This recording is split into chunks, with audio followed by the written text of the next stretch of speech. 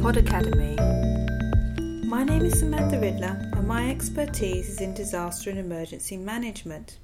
I work for the International Emergency Management Society and have written for many Japanese publications on disasters. In fact, back in 2011, I was living in Japan during the earthquake, tsunami and radioactive disaster in Fukushima. Today, though, I'm going to talk about something that combines both my knowledge of Japan and my interest in geological disasters.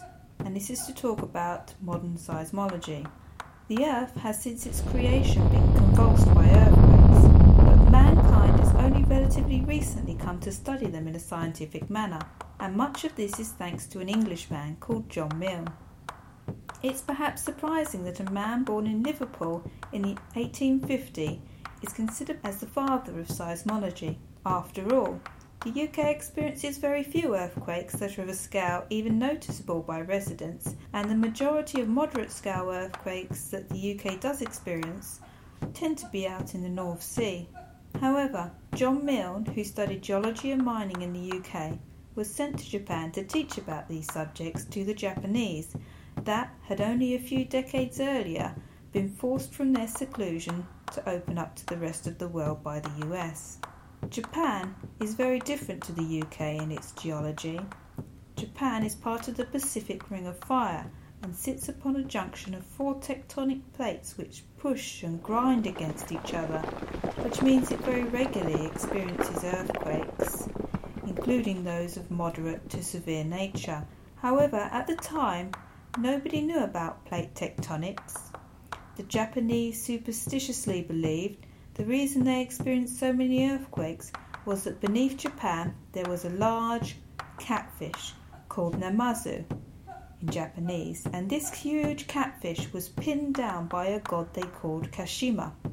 And whenever the god wasn't watching or neglected his duties, this catfish would wriggle and thrash, and it was this wriggling and thrashing that would cause the earth to shake in the views of the Japanese in those times. So John Milne, who arrived in 1876 to teach about geology, would not have been there long before he noticed the earthquakes and decided to study them. It must have been a very exciting time to be in Japan, because in that period Japan was experiencing rapid change. The majority of men and women still wore traditional kimonos, there were still some samurai wearing swords, and some married Japanese women still painted their teeth black. There was rapid development too, with western railroads being built, telegraphs being set up, traditional wooden housing being cleared for large masonry structures, and western influence creeping in to a place long steeped in tradition. In 1880, a large earthquake shook Yokohama, a seaport town not far from Tokyo, which at the time was populated by many Westerners. And it was after this quake that John Milne called together a meeting of what became the Japanese Seismological Society, the first such society in the world. It consisted of a mix of scientists, engineers and amateurs who were all interested in earthquakes, and their first task was to try and create a measurement device for the quakes. This was because at the time the Western scale for assessing earthquakes was based upon visual observation of damaging and cracking to masonry structures. But in Japan, despite the rapid growth, there was relatively few of these, and traditional Japanese wooden houses would either wobble and sway and then stay up with little damage, or be completely flattened, and this provided little variation to scale an earthquake. The seismograph developed was a collaborative effort between Milne and two others, Ewing and Gray. It used a horizontal pendulum to detect shifts in the earth, which is still a concept used in the core of many modern seismographs today. Although Japan's temples have long kept records of earthquakes, there was no central system of monitoring in Japan at that time. In those days, if you felt an earthquake in your village, you would not know where its epicenter was, or if the people in the neighbouring village had experienced the same earthquake as you to a greater or lesser extent. As John Milne said, he experienced earthquakes for breakfast, lunch and supper, in Japan. This gave him plenty of opportunity to revise his seismograph to make it able to become a mobile device, and therefore set up a mobile network to get an understanding of earthquakes across Japan. From his work with seismographs, John theorized in 1883 that terra firma was less firm than previously believed, and that the crust of the earth was in constant motion, an idea well ahead of its time, because plate tectonics only became accepted in the 1950s. In 1891, the Great Nobi earthquake occurred in Owari province, sending shockwaves across the country and causing more than 7,000 deaths. It was while inspecting the damage that John Milne gathered evidence to show that, as he had suspected, Western brick structures were not suitable for a seismic country such as Japan. This was a very controversial point at the time, as many Western architects had been sent to Japan to replace its primitive wood structures with modern brick and concrete buildings. Architects such as Josai Kondor, who when he came to inspect the buildings damaged by earthquakes, claimed it was due to bad bricklaying rather than design, yet survivors told Milne how the bricks had shaken free of their mortar and become like missiles, killing many people, which made him an ardent advocate for building more seismically safe structures, a legacy which no doubt saved many people since. John Milne was awarded many accolades for his work in Japan, such as the Order of the Rising Sun by the Japanese Emperor. Yet, in 1895, John Milne left Japan with his Japanese wife Tone after his lab was burnt down by arsonists.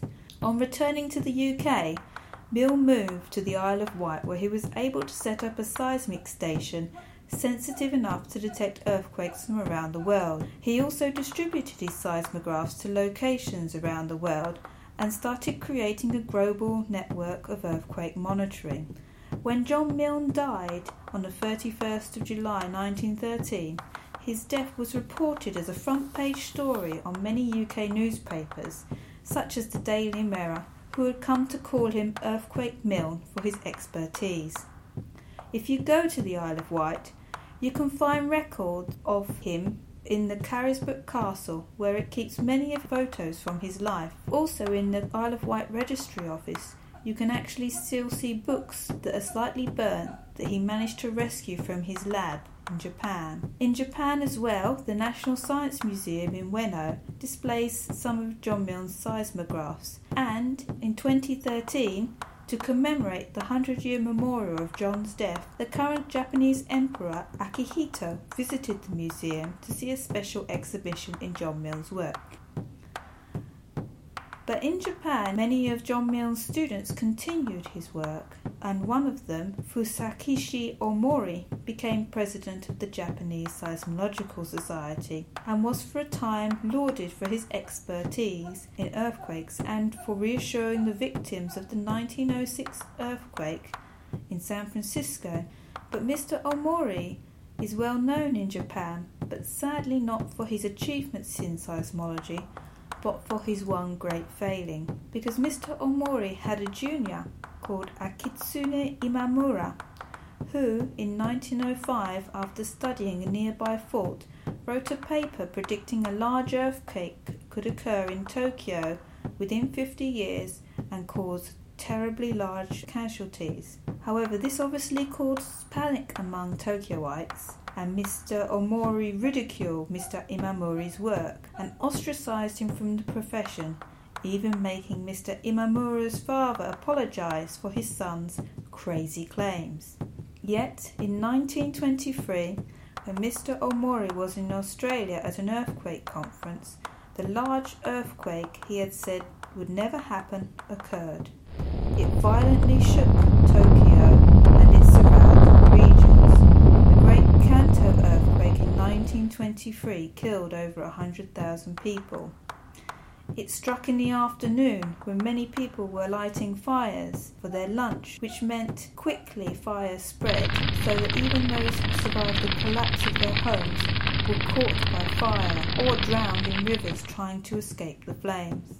The highest number of casualties occurred near downtown area of Ryogoku, where people had fled to an old army depot to escape the flames, only to find themselves surrounded by them and with the winds blowing the flames upon them, which caused a firestorm and killed over 40,000 people in one place.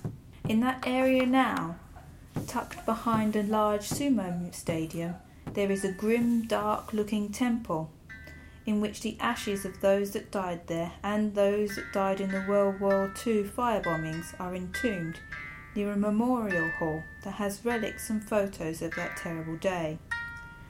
Mr. Omori immediately returned from the conference on hearing about the quake. However, he mysteriously became ill on the boat back to Japan and came to die in a Tokyo hospital alongside the victims of the earthquake he denied would ever happen. And as for Mr. Imamura, the person who correctly predicted the earthquake, he was given Omori's job as president of the Japanese Seismological Society. If you're interested in learning more about earthquakes in Japan and John Milne's life, I strongly recommend you look at the book called Earthquake Nation, as well as John Milne's autobiography. This is Samantha Riddler from Pod Academy. I hope you enjoyed this podcast.